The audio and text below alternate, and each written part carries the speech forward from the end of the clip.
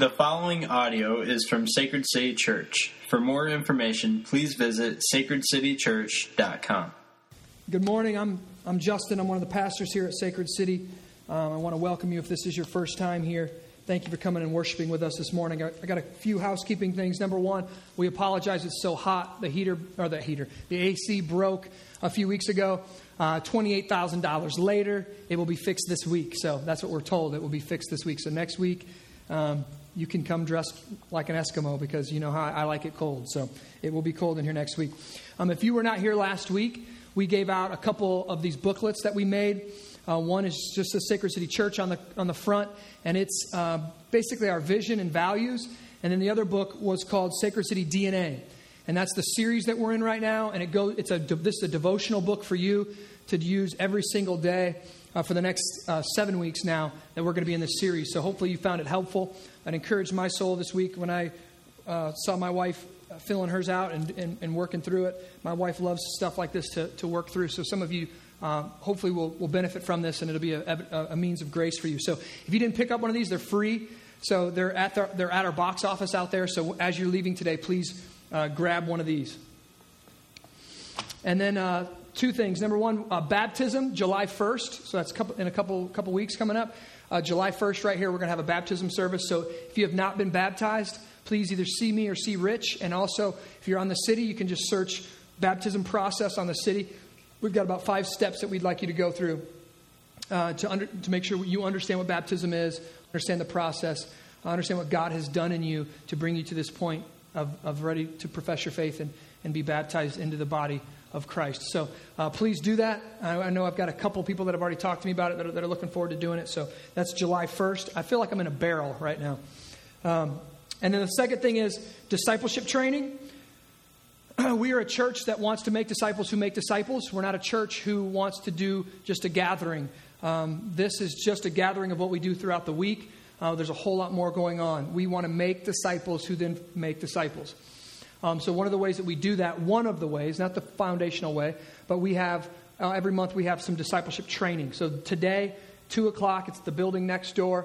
It's going to be like a discipleship training. I think what they're going over is understanding the story of God, understanding how our story intersects, and how to use the narrative of the Bible, so what we talked about last week a little bit, to counsel.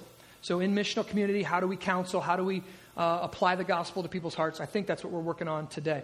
So that's 2 o'clock next door today. I think that's all my announcements. We don't do announcements around here, so I have to squeeze in a few right now. If I get a text message, my phone is on. If I get a text message during the service, you're going to get deuces from me, and I'll be out because my wife is, any minute, could be giving birth, okay? So, or not. I mean, the last 2 nights we thought it was happening, and it didn't. So Rich got the great call last night about 9 o'clock. Just in case, be ready to preach. So here's my notes. Good luck with that. So we're here this morning, but we'll see. So hopefully I'm going to have another baby girl this week sometime, hopefully. So my wife is praying to Jesus that it happens sooner rather than later. All right, I'm going to pray. Father, we thank you for the gift of your Son. Your blood is the most precious substance that's ever touched this earth.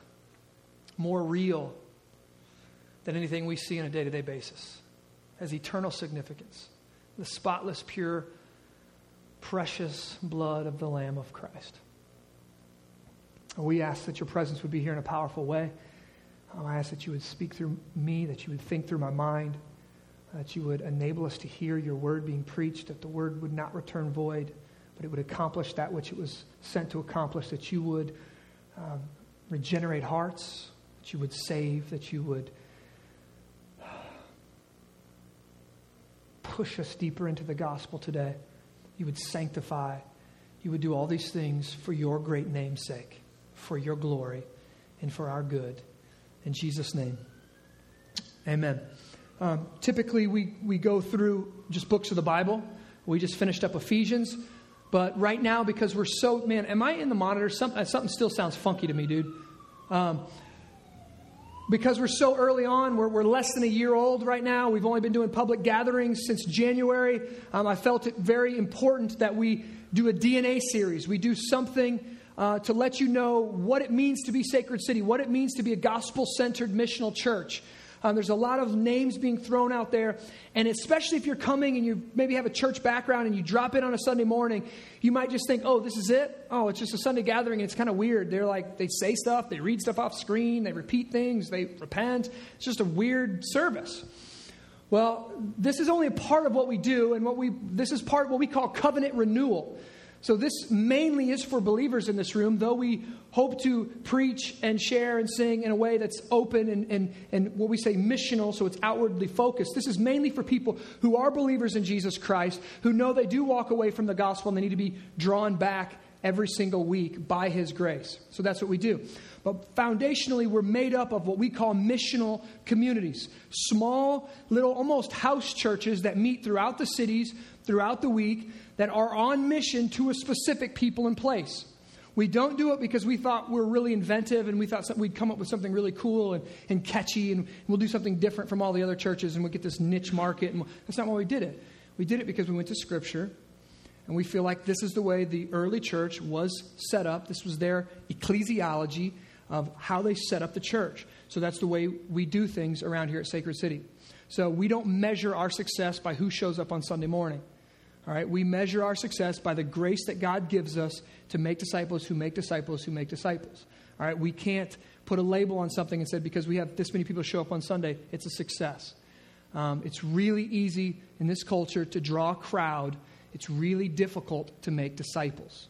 All right, so we're going to go through a little bit of what that looks like today. We started last week talking about the mission of God. This week we're going to be talking about our three, basically, we don't really use the term values, but it's basically our three core values around here at Sacred City, and that's gospel, community, and mission. So we're going to talk about that today.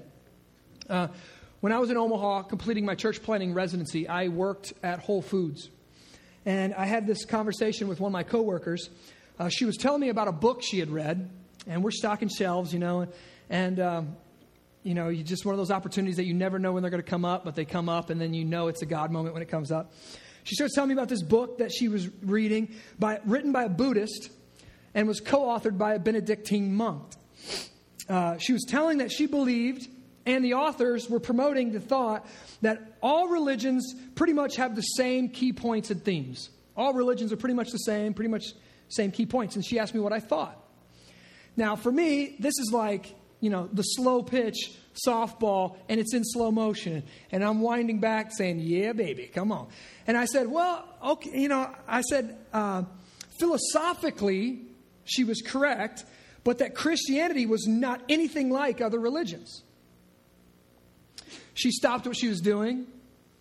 She looked at me and she said, a little confused, philosophically you agree, but Christianity is nothing like that. Okay, what do you mean? She said. She looked at me and she said, what do you mean? And I imagine she thought I was going to say, well, we're better, and be real narrow and real. And I said, well, every other religion in the world is about man doing things to earn their way to heaven or to earn their way into the favor of the gods.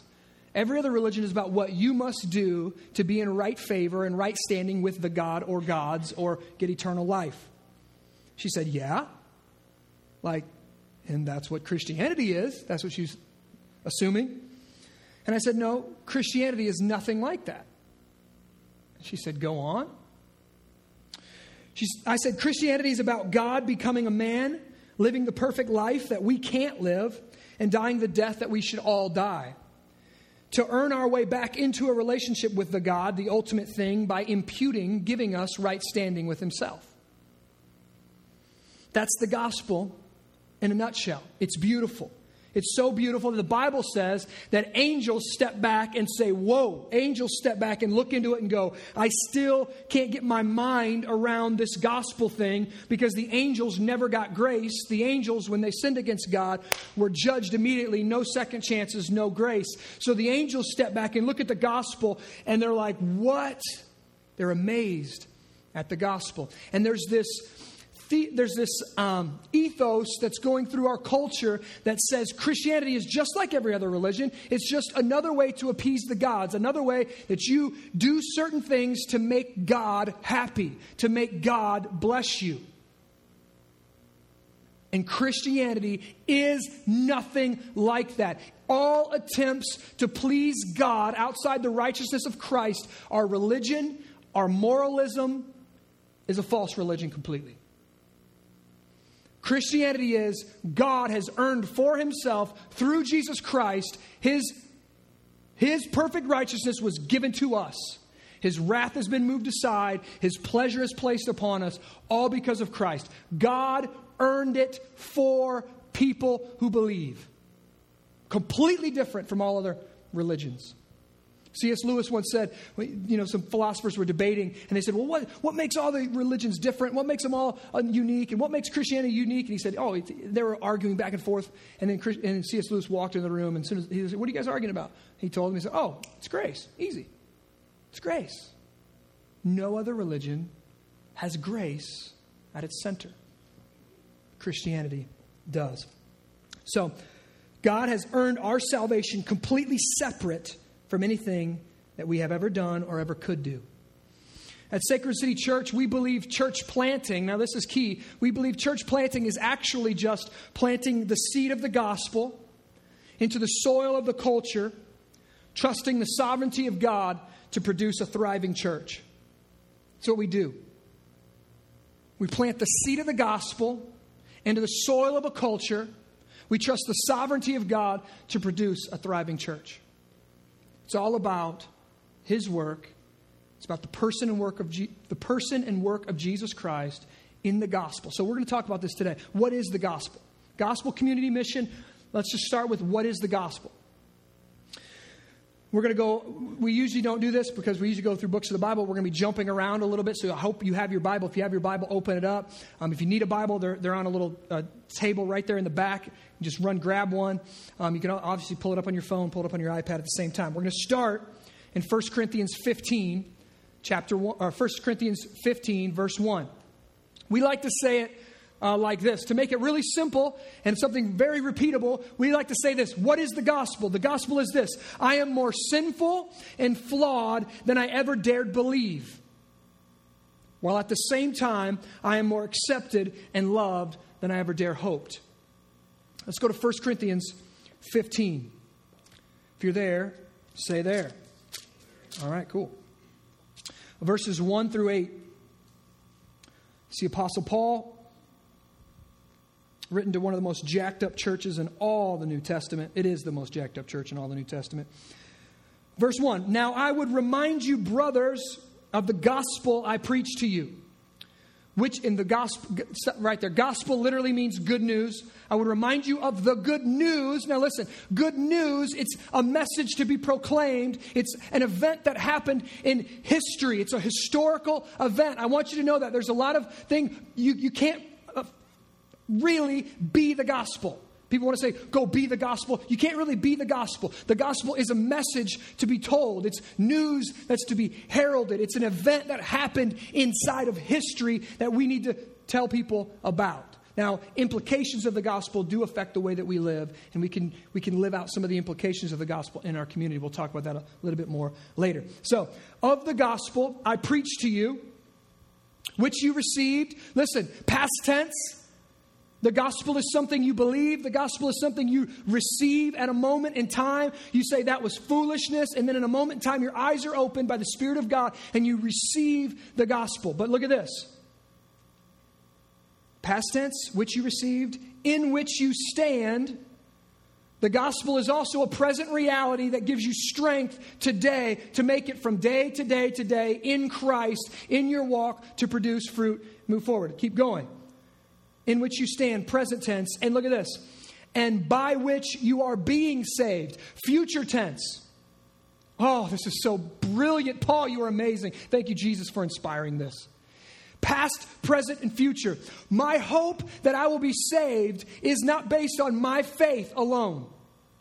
My hope that I will be saved is based upon the object of my faith, Jesus Christ, in the gospel, that he purchased my salvation on the cross, past, present, and future tense. He sustains me. He holds me. Jesus Christ has never lost one of his sheep, so he's not going to lose a fool like me.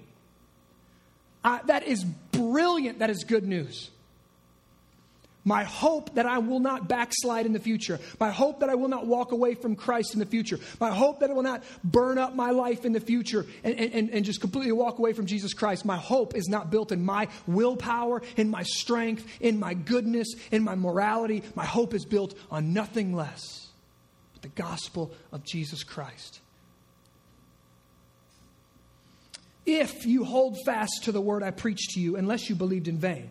So there are people who do believe in vain.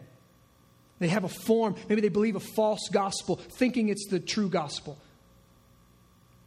There's a lot of false gospels out there today that if you have enough faith, God will dance for you. If you have enough faith, you can get him to do whatever you want him to do. There's a lot of false gospels out there. You can go to the Christian bookstore and just scan the titles and see how much God is in the title or how much you are in the title. Your best life now. 8 steps for your success. Fix your marriage. Everything's about us, not about him and his glory. False gospel. The Bible's not about us. It's about him. It's about what he's done. It's about the work of Christ. For I delivered to you. Well, so what is the gospel, Justin? It's past, present, future. Well, listen, verse 3. For I delivered to you as of first importance. Paul saying, this is what's first important, what I also received. Justin, why are you always preaching about the gospel? Why is every single message about the gospel? It's first importance. It's first importance. Does God care how we live? Of course. Does God want us to talk about ethics? Of course. But what's first importance? That Christ died for our sins. Look at this. In accordance with the scriptures, I love it. Paul connects it back to the Old Testament. Paul connects the work of Christ back to the story of God. That he was buried, that he was raised on the third day in accordance with the scriptures. He does it again. And then he appeared to Cephas, which is Peter, and then to the 12. He's substantiating his claim of the gospel now, his claim of resurrection. Then he appeared to more than 500 brothers at one time. Look at this. Most of whom are still alive.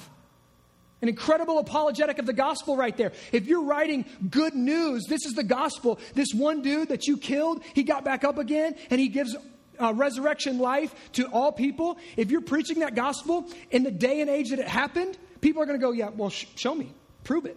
And Paul right here, in the day and age of the resurrection of Christ, he's saying, this is how I can prove it. He showed up to Peter. He showed up to the 12. He showed up to 500 more people, and they're still alive. Go check it out. Paul is not anti-rationalistic. He is not anti-intelligence by any means. He is not just take it by faith and just, not by sight, by faith. He's not doing that only. He's like, go check them out. Showed up to 500 people. It's the gospel. It's happened in history. Now, we're 2,000 years away, so we can read it kind of like we're reading about Peter Pan. We read the Bible like it happened in Neverland. But this is a historical document. This is an event. The gospel is good news that an event has taken place. God has died for sinners. So the gospel is the good news. It's objective truth. Did I stop there? Yeah, that's it. It's good news. It's objective truth. But it's also, that's not only what the gospel is. It's also the power of God. Turn to Romans 1. Romans 1, go to the left, a couple books. This is I'm going to try not to spontaneously combust today. Not only my excitement over what the gospel is and what it's been doing in our city and in our community, but also these lights are just hot. Romans 1, verse 17 and 18. I'm sorry. Verse 16 and 17.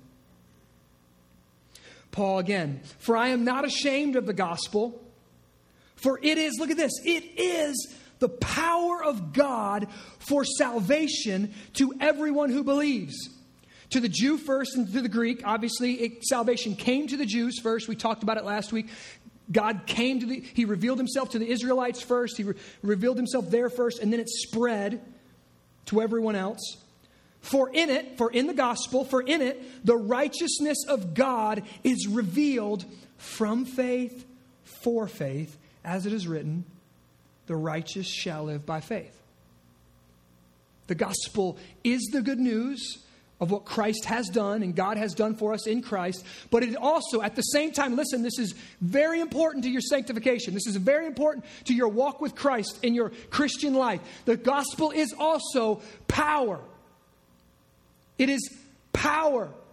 Present, active power. Future power, past power. It is also the power of God at work in our life. See, most people have a truncated gospel. They have a gospel that has been minimized and packed down to only the removal of sin. They think, this is one of the truths of the gospel. In the gospel, God removes my sin. Thank God. He removes my sin from the elect. He places it on Christ. Christ dies, canceling the record of wrong. Thank God for that work. He's removed our sin. Brilliant work. Glorious work of Christ. But so many people think that's it. I'm saved. Good. Now I can go back to living my life the way I want to live. Now I can go back chasing my dream and doing what I want to do. The gospel is that work that He removed sin from us, but it's also the power of God. Now what does that mean for us? It means this: the gospel is not just the way into becoming a Christian. The gospel is the way that all growth takes place as we become Christians. Listen, this is what most people believe. Believe the gospel, become a Christian, suck it up, put your big boy pants on, work hard at your own sanctification. Become a good person now. You're saved by the gospel. You work hard by your own effort. You work hard. You try to be moral now. You try to appease God. Now that, you get this guilt trip in your mind. Well, He died for me, so I better live for Him. It's not true. Not only does the gospel bring us into the life of faith, the gospel also is the very thing that gives us the power to grow, to change, to be sanctified. And we're going to walk through this a little bit. I want you to go to one more scripture, right? And that's Colossians chapter 1. Colossians chapter 1, verse 5. And we're actually it's mid-sentence, so it's kind of a weird breakup. So we're going to start halfway through at the start of the new sentence in verse 5. When you're there, say there. Okay, Colossians was to the right, a few books if you hadn't got there. Galatians, Ephesians, Philippians, and then Colossians. All right, verse 5, here we go. Of this you have heard before in the word of truth, the gospel. Okay, stop right here. This is one of the craziest things that you hear. So many people, especially Christians that have gone to church, I want deep preaching.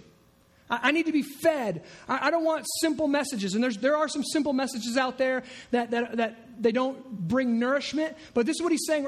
The majority of Paul's letters is this. He's preaching to believers. He's preaching to churches. He's preaching to Christians. And what he says right here when he's leading off is this. Of this you've heard before in the word of truth, the gospel. What's he delivering to them? Listen, you've heard this before. It's the gospel. You've heard this before. It's the gospel. But guess what you need? The gospel. All right? I know you heard this, but you didn't get this. Every single one of us, that's how we functionally live our life. We don't graduate to greater things. We go deeper and deeper and deeper into the truth of the gospel. Oh man, this is brilliant. I love this. Thank you, Jesus. Keep reading. Verse 6. Which has came to you, the gospels came to you, as indeed, look at this, as indeed in the whole world, it is what? Bearing fruit and growing. What does the gospel do? It bears fruit and is growing, as it also does among you. So he's saying, I know you heard this, the gospel truth, but it's growing in all the world and it's bearing fruit in you right now. Since the day you heard it, and look at this, and understood the grace of God in truth. We learned a couple things from this. Number one, the gospel is always growing. The gospel is always moving forward. The gospel is always producing fruit and advancing. Why? Because it's God's. Because He's in charge of it. Because He's sovereign over all creation. And it's not dependent upon our behavior. He's doing it. It's always bearing fruit and growing. But there's also this truth in there.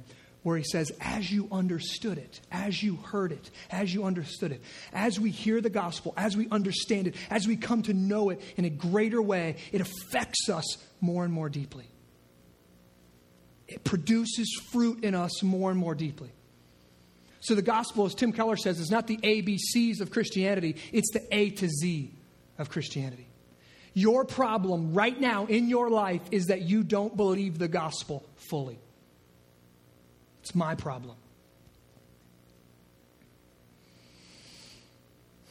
When the gospel is planted in us, it will continue to grow and bear fruit our entire lives. The gospel affects my head, the gospel affects my heart, and the gospel affects my hands. It's organic. It is always producing fruit. The problem is none of us ever completely, I'm going to use this in quotations, we never completely get the gospel. We don't get it. Yeah, it's God canceled my sin. Thanks. We get a truncated, a bifurcated, a piece of the gospel. But the gospel is like a diamond. It has many facets. Any way you twist it in the light, you're going to see greater things. You're going to see more things about the beauty of the gospel. If you're not growing closer to Jesus Christ right now, if your walk is not getting more intimate, if he's not getting more near to you, if you're not hearing his voice in a greater way and feeling his pleasure in a greater way and being more aware of his love in a greater way, and you're being pressed into community in a deeper way, if you're not being on mission for him in a greater way, then you have a gospel problem. But this is what the church has told us. It's not a gospel problem. It's an entertainment problem. It's almost like a buffet problem. You just need to go to a different church. You need another experience. Oh, you're kind of stagnant? You need a charismatic worship experience. Oh, you're kind of stagnant? You need another Bible study. Oh, you're kind of stagnant? You need to go serve the poor. Oh, you're kind of stagnant? You need to fill in the blank. You need to be filled with the Spirit and speak in tongues. You need to go to a healing crusade. You need to go to a conference to get your fire. You need to go to camp. It's never ending. The message is go out and get more, and then you'll be happy, and then you'll be satisfied. And Paul says, no, it's not another experience you need. You need to understand the gospel in a deeper way. It needs to affect your mind, your heart, and your I say hands, which means my will, my get it doneness. It needs to affect all of that.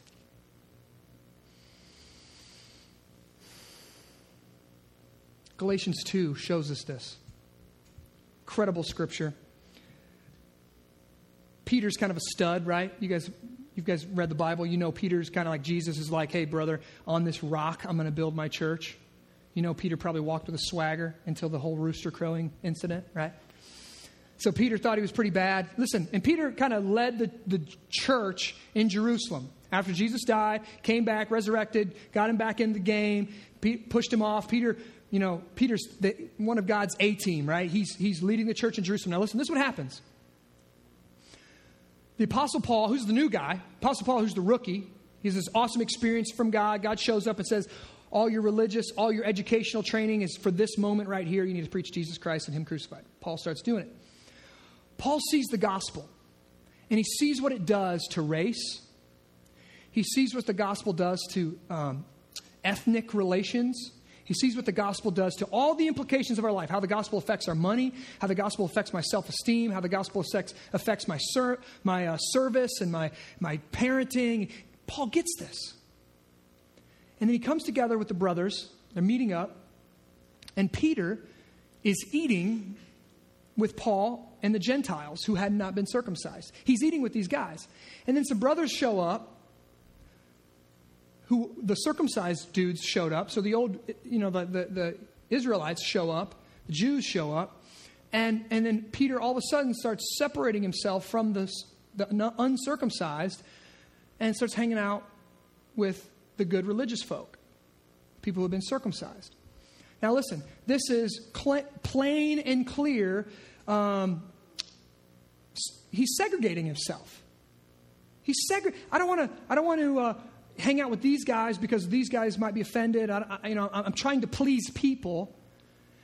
He's preaching a gospel that says the dividing wall of hostility has been destroyed and God has made all men one.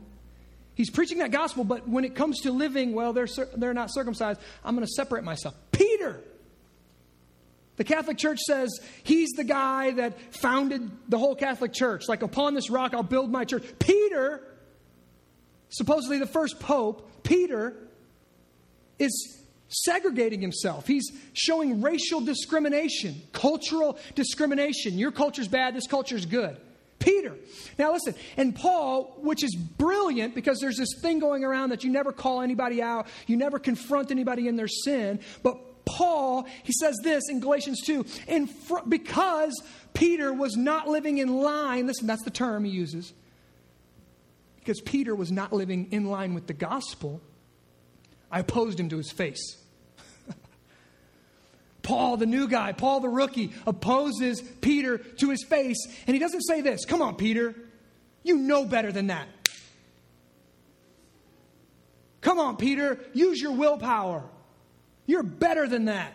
Don't you know you're the head and not the tail? Don't you know you're above and not beneath? Don't you know you're the... He doesn't do that. He also doesn't shame him. Shame on you. Shame on you. You're a preacher of the gospel. And look how you're living. What does he do? I want you to think about that. He doesn't use guilt to motivate him. He doesn't use shame to motivate him. Paul says, you're not living in line with the gospel.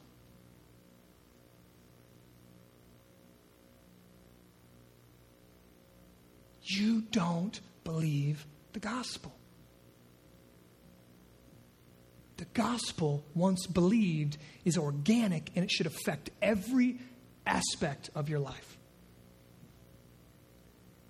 So Paul is saying the way to grow as a Christian, the way to go deeper into God and see Him produce the fruit of the Spirit in you is by going deeper into the gospel, having a better understanding and living in line with the gospel. See, every single one of us is naturally, sinfully, listen, every one of us is naturally and sinfully trying to avoid Jesus by creating our own identities. Even those that have been given the gift of faith and you've come into and you've believed the gospel in the past tense and you're a Christian now and your sin's been washed, you still try to avoid Jesus every day. We try to make a name for ourselves. We want to prove our worth to the world. One of my favorite quotes, it's heartbreaking at the same time, but it was in Vanity Fair, and it's by Madonna. I want you to listen to this. She says this, I have an iron will, and all of my will has always been to conquer some horrible feeling of inadequacy. I push past one spell of it and discover myself as a special human being. And then I get to another stage and think I'm mediocre and uninteresting. Again and again, my drive in life is from this horrible fear of being mediocre. And that's always pushing me. Because even though I'm somebody, I still have to prove I'm somebody. My struggle has never ended, and it probably never will. I know what that's like. Every single day, I need the gospel. Every single day, I need to be reminded my righteousness, my purpose, my meaning, my significance is not found in what I do. It's found in Christ. What He's done for me. My identity can get so wrapped up in being a good pastor that I try to make the good pastor my identity. That's a gospel issue. I used to wear, and I still do, kind of wear this identity of the wrestler. Loving just the challenge and to conquer things and just to be productive. It still dominates me sometimes. And it's a gospel issue. Every problem in your life right now at its root is a gospel issue. But thankfully, see, this is where the gospel comes in here, because thankfully, the gospel doesn't just remove my sin. I mean, that's good, but who am I now? Right? Thank you for, I'm a sinner saved by grace. But now, who am I? What do I do? How do I live? How do I move forward? Most people's gospel stops there. I'm a sinner saved by grace. Yes, you are. Step one. It's one aspect of the gospel. There's so much more. The second one is this. God not only removes your sin, He also graciously, through the righteousness of Christ and imputation, gives you a new identity.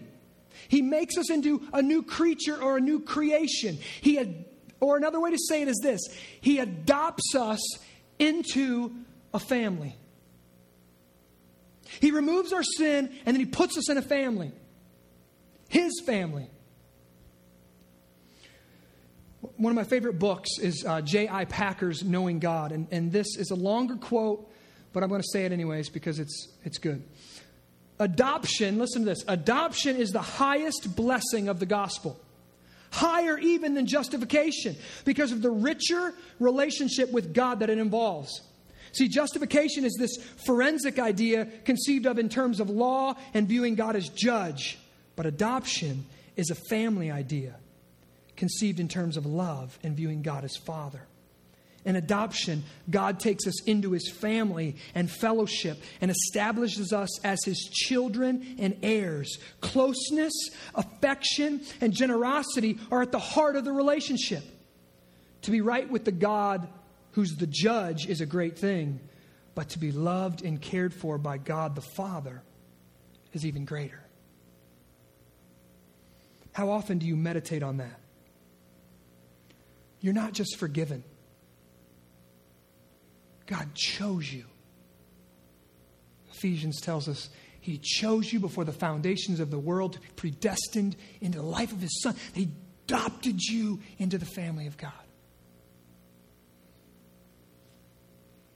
While you were yet sinners, while we were yet sinners, in our filth, in our idolatry, in our self-worship, in our self-focus, He chose you and He said, I want that one. It's like going to the adoption agency, looking for the sickest. You know what? This doesn't even work, because Ephesians 2 says we were dead when He adopted us. So it's like walking down the adoption agency and finding a child who just passed away, and I want that one. I can't even do the sick and the poor and the broken. I can't even do that because we're worse than that. And He sets His love on us. It's amazing. So God removes our sin and He gives us a new identity, placing us in a family. Now listen, this is key. This is key. Because most people, when they think of church, they think of a building, or they think of a Sunday gathering where they just show up. But the church is not a place. It's a people. It's a family. It's a gospel family. That's what the church is.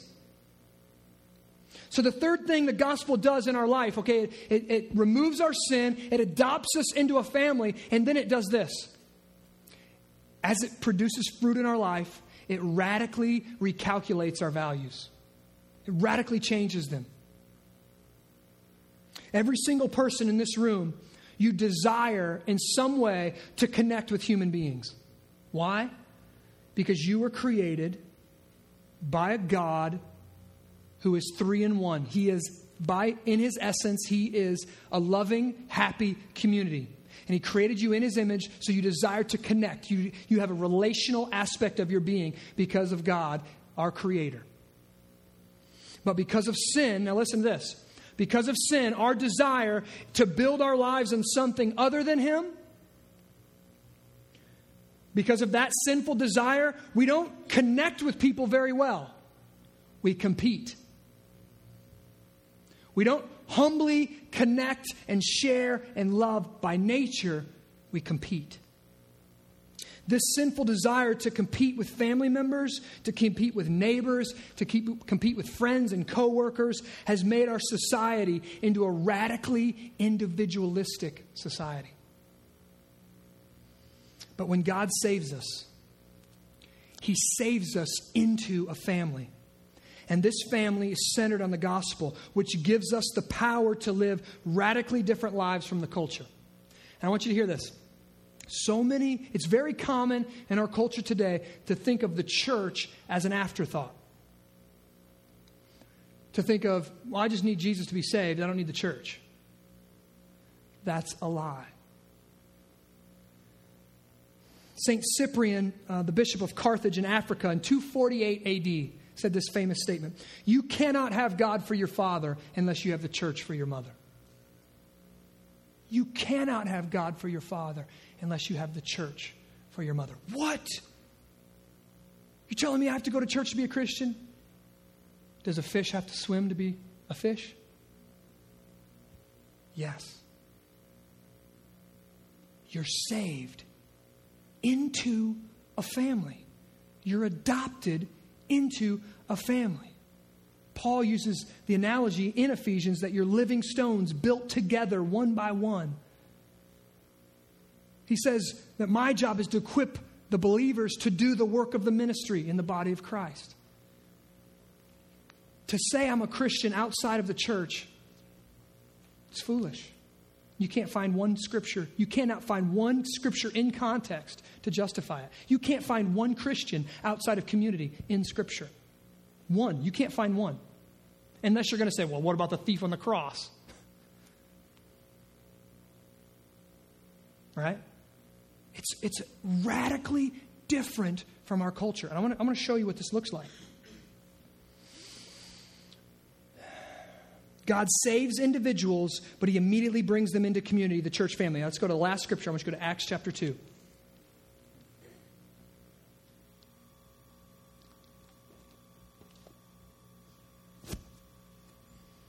Acts chapter 2, 42. Thank you for staying with me. I know it's hot in here. I know it's easy to get your mind running and get distracted when it's hot.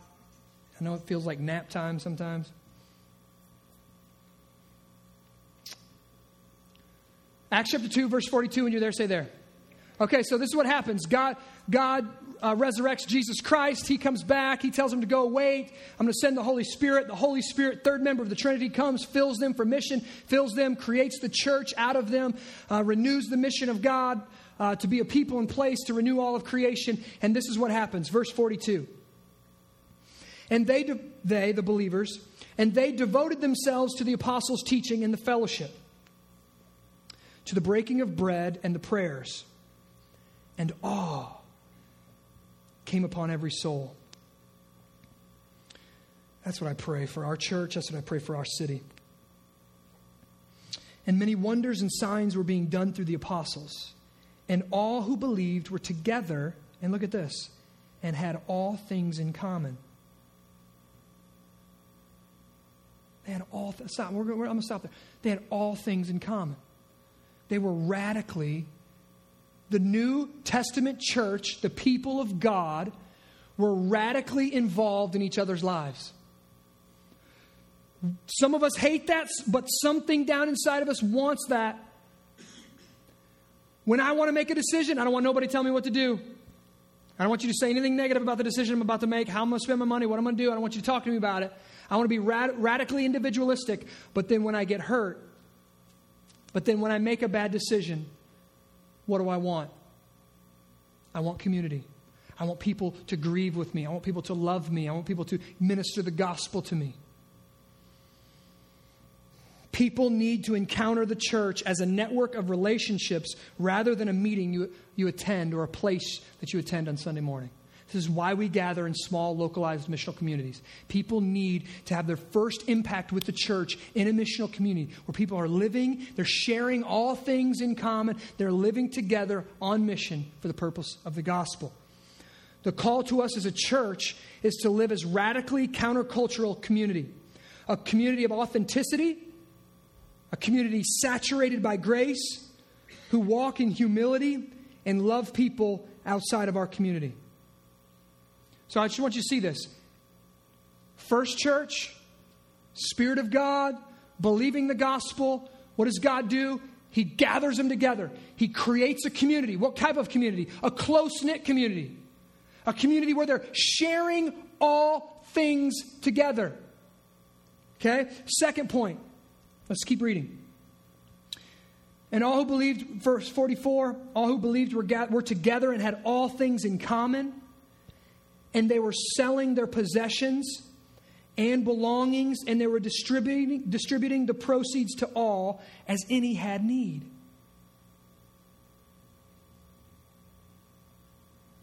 And day by day, attending the temple together and breaking bread in their homes, they received their food, they ate together. They received their food with glad and generous hearts, praising God and having favor with all the people. And the Lord added to their number day by day those who were being saved. So the first thing I want you to see, they were radically involved in each other's life. That's what community looks like. Second one, they were radically open with each other. See, the gospel frees me to be brutally honest about my shortcomings because my identity and approval is not based upon my behavior, but Christ's behavior on my place. I can be free to say, I struggle to believe the gospel every day. I am a sinner. I am proud. I want to be justified by my accomplishments. I want people to look at me and say, he's a hard worker. He produces a lot. He's a good speaker, or he's a good pastor, or he's a good whatever. That's a great point. I want to rob God of his glory every day. That's reality. And the gospel frees me to be open about that. As I'm open, people can give me the opportunity to believe the gospel. Justin, you know you're not accepted based on your works, right? You know that he loved you when you were a sinner. You know that God proved his love for you when he killed his son on the cross. See, this is incredibly attractive to us as human beings, but it's scary. It's scary, but attractive. When you walk into a community and people are open about their sin, that's why we do public repentance every week. Any unbeliever that walks in this room, anybody outside the Christian faith, I want you to know that every single Christian is just as bad of a sinner as you. The worst sinner in this room, to my knowledge, is me. I can see my pride. I can see my sin clearer than I can see anybody else's. I know the wickedness of my own heart. So we publicly repent every single week. Because it's kind of silently and secretly, especially with the invention of altar calls in the last 100 years, there's this subtle thing that's crept into the church that the people who need to repent are the pagan sinners. But the Christians go, when's their reservations? Oh, some more of them sinners walking down front. God did something today. Thank God. He still saves sinners. Paul says, yes, he does save sinners, of which I am the worst. Paul says it. Paul.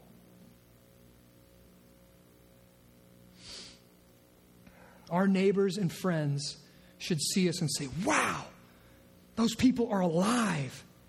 They're alive in a way that I don't really understand and I haven't ever experienced. That community is radically different than anything I've ever known in a good way.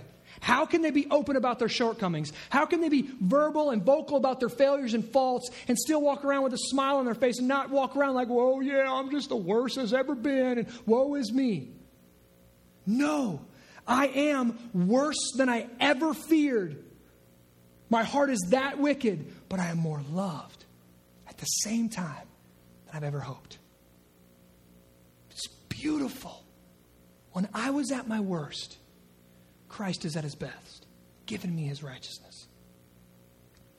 So what kind of community? One that's radically open with each other.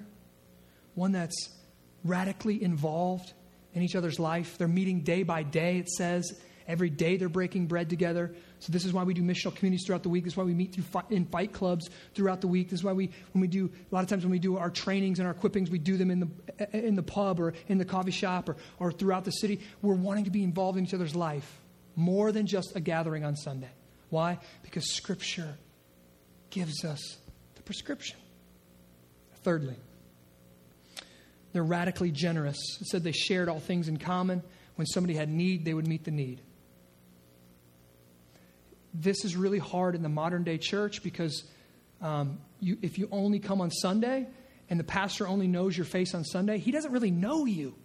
He doesn't know what you're going through. No one knows when you hit a tough spot financially. Nobody knows when you have a miscarriage. Nobody knows when this pain is hitting your heart unless you pick up the phone and you call and you say, I'm hurting. And many pastors expect that. In my past, I've expected that. Well, I didn't know. How am I supposed to know they were hurting? And I just put my head down. I got a sermon to plan. I got stuff to build. But the New Testament church, the early church, they were broken up into these little small bodies, these little house churches. Nearly every letter is written to a specific house church or group of house churches, so where they could know each other's pain, know their hurt, and know their needs.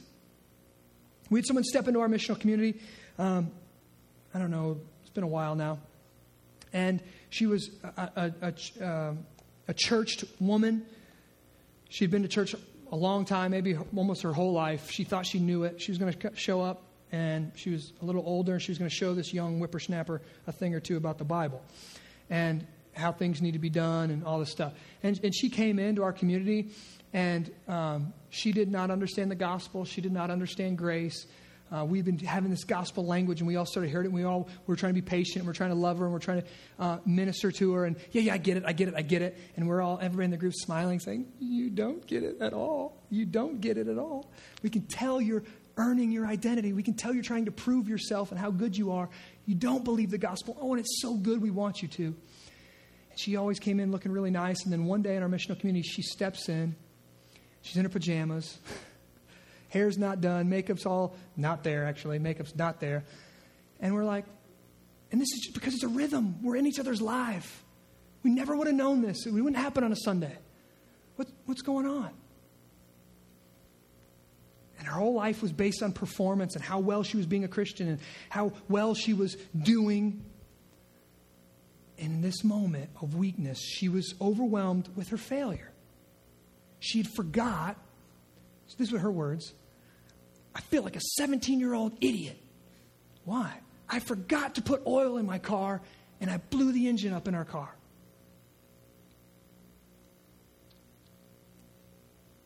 Oh, man, that's really tough. Wow, that's difficult. Every issue is a gospel issue. So in a gentle kind of-ish way, we said, you know what? You are an idiot. That was really foolish not to put oil in your car. But you know what? The gospel says we're all that foolish every single day. And you know what? When we're that foolish, Christ died for us. That's grace. So, could we pay for your new engine as your missional community? She, as an earner, right, as a performance, she's backing up. No, you can't. No way, no. She's fine. I'm like, why are you resisting grace? This is what the gospel does. This is an implication of the gospel. She was not living in line with the gospel. Her whole identity was as earner. I'm an earner. I proved myself. I'm valuable because I can produce. And her missional community got to say, in a moment of weakness, where guilt and shame because she'd failed her idol was overwhelming, we get to say, this is where the gospel can speak. This is a moment for the gospel to reach in. It's beautiful.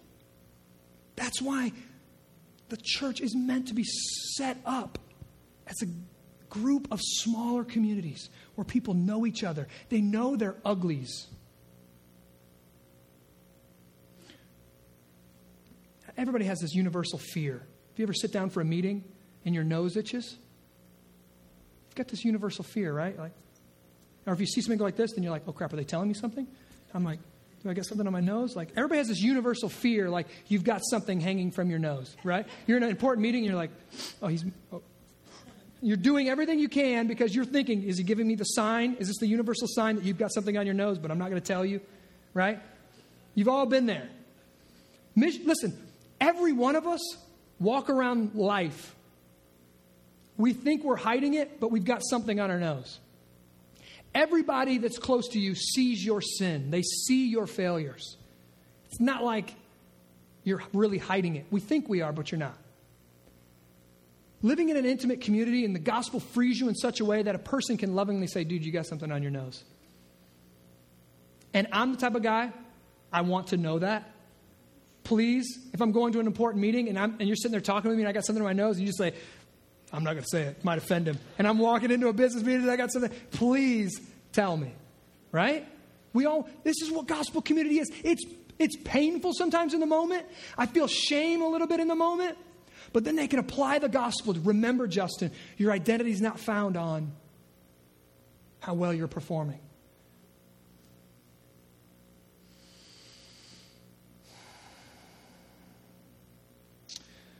And then lastly, the gospel doesn't just save us. The gospel doesn't just bring us into this body of Christ, this church, this radical community. The gospel also sends us out on mission. Gospel, community, mission. See, God makes us into missionaries. I hope you hear this. This is the beauty of the gospel. He's not saying, now go do this. Okay, I've done this, now go do this. He's saying, I'm going to make you into a missionary. This is an identity I'm giving you. You're my loved and forgiven child. And because God himself, like we saw last week, is a missional God. God was the first missionary. God planned and sent Jesus Christ to come save us in space and time. He was the first missionary. As his children, when he adopts us, when he builds us into new creation and regenerates us, he makes us into missionaries and sends us out on mission. Mission is not just what we do, it's who we are. We are a community of missionaries to the Quad Cities. I believe the church today is smothering under small ambitions. That our hearts and minds were made for bigger things. That God does not bless Christians merely to fulfill their individual needs, but he sends them out on mission to display Jesus and to meet the needs of others. This individualistic, self-focused life is too small. It's too boring. I think we're smothering under small ambitions. The church is meant, it was created to depend on God's power.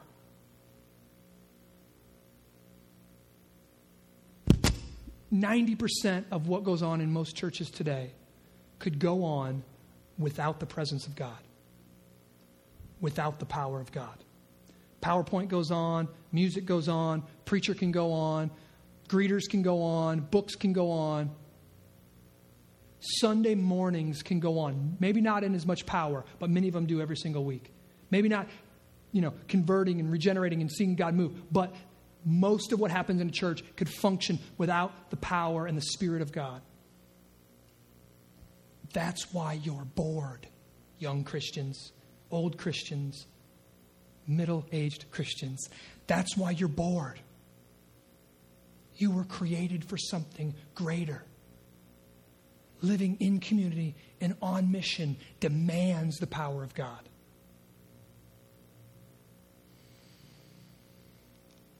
We desire to see the salvation of people, but we also get to partner with God in his restoration of all things to its original good. So for us, every single missional community throughout our city has a specific mission, a specific people in place. One is on mission to the campus of Annie Whitmire here. They serve I can't even remember the resource center, family resource center here. They bring clothes, they serve, they do all kind of stuff. Another one, we've been on mission down at CrossFit. Another one's on mission towards, I'm forgetting everything, the Lydia House in downtown Davenport. Each missional community is wrapped around a mission. We say, that's who we're going to focus on. That's who we're going to serve. We're going to live like missionaries in this context today. And we're going to beg God to save souls. We're going to beg God to let us partner with him in the renewal of all creation. Mission is the focus. But you can't accomplish the mission of God on our own. We can't usher in the kingdom of God. We can't accomplish the mission of God without the power of God. This is how we say this around here. You probably will hear this a lot. The gospel not only calls us into community and sends us out on mission, the gospel, hear this, the gospel is the only thing that will keep you in community and keep you on mission. The gospel not only calls us into community, sends us out on mission, but the gospel is the only thing that will keep us in community and keep us on mission. This is why God built it this way. You're in community and that person gets on your nerves. It's a gospel issue. He's working your pride. He's working your patience. How do you think the fruit of the Spirit are produced? Patience, peace. How do you think those are? Peace is developed in wartime. Patience is developed when you're stressed out. He puts us into these little communities, kind of like little sandpaper communities, to rub off our edges. The gospel pushes us into community, pushes us out on mission, but the gospel is the only thing that will keep us in community and keep us on mission. So when I'm tempted to say, I'm not coming to missional community because I'm tired of that person, the gospel says,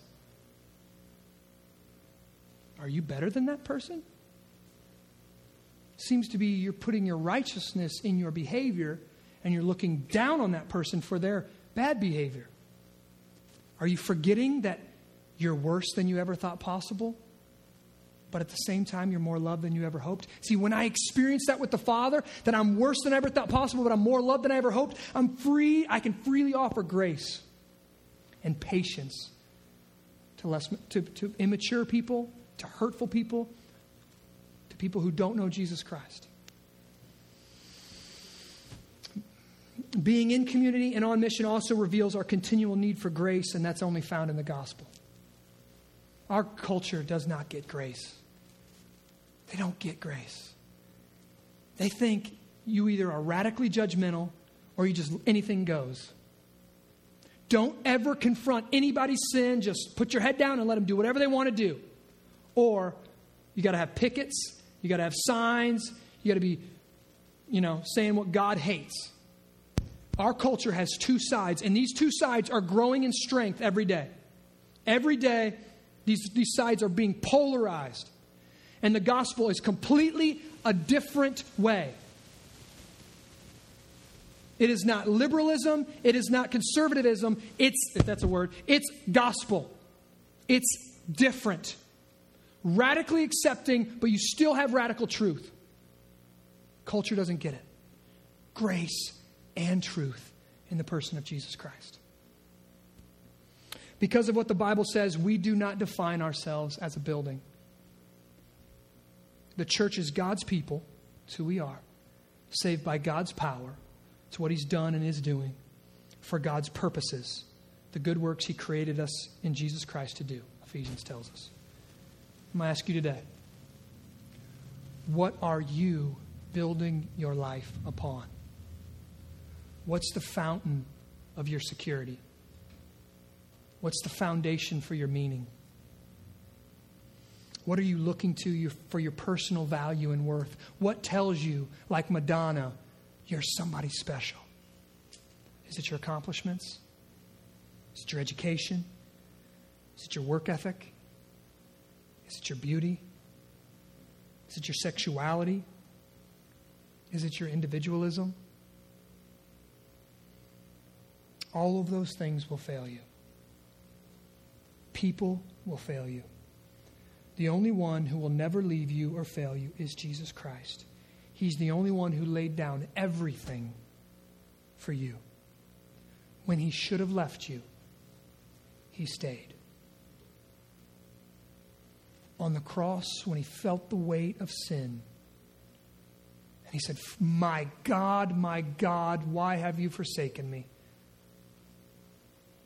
Didn't feel like God was his Abba anymore. Didn't feel like God was his Father. He was feeling the wrath of God upon him. when he should have left in that moment. And he wanted to.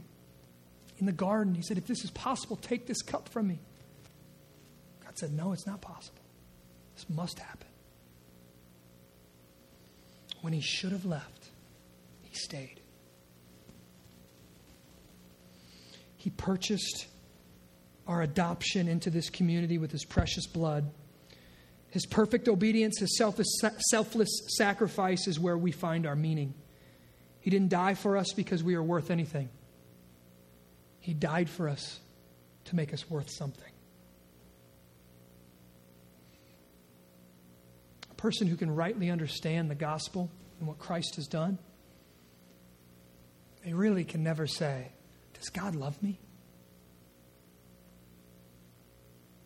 I don't look at my circumstances. I don't look at my situation in life. I don't look at my emotional situation and ask, does God love me? Because look at what I'm going through. A Christian, someone who believes the gospel, looks one place for that answer. They look to the gospel. They look to the Christ, to the cross of Christ. They say, how could he not love me? Look what he paid for me. Look what he did for me. When I was at my worst, he was at his best.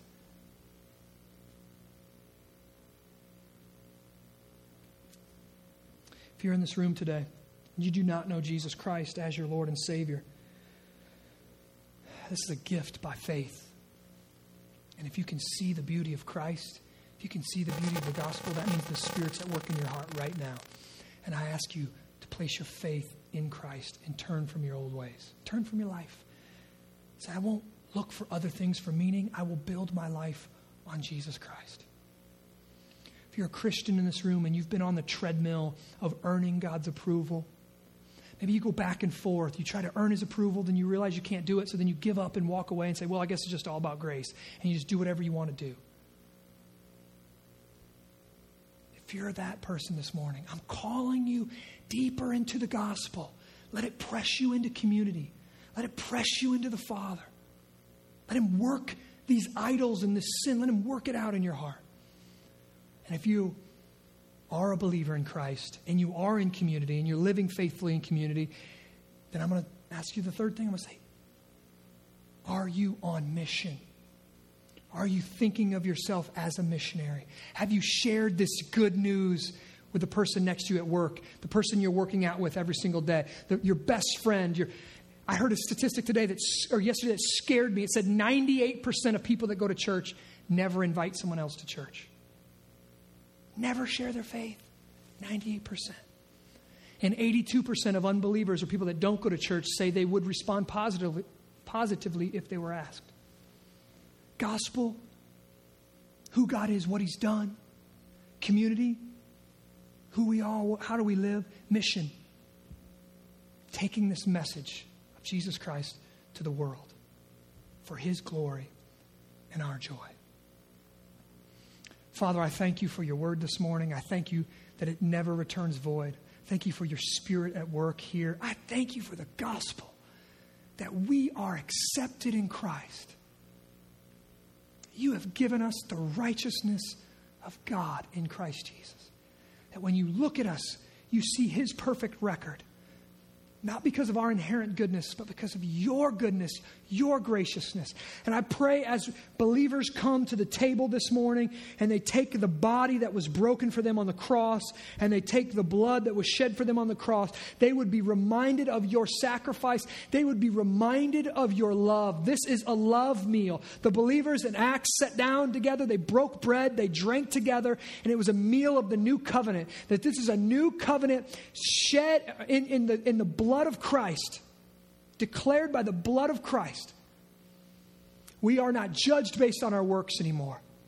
We are judged by faith in Christ alone.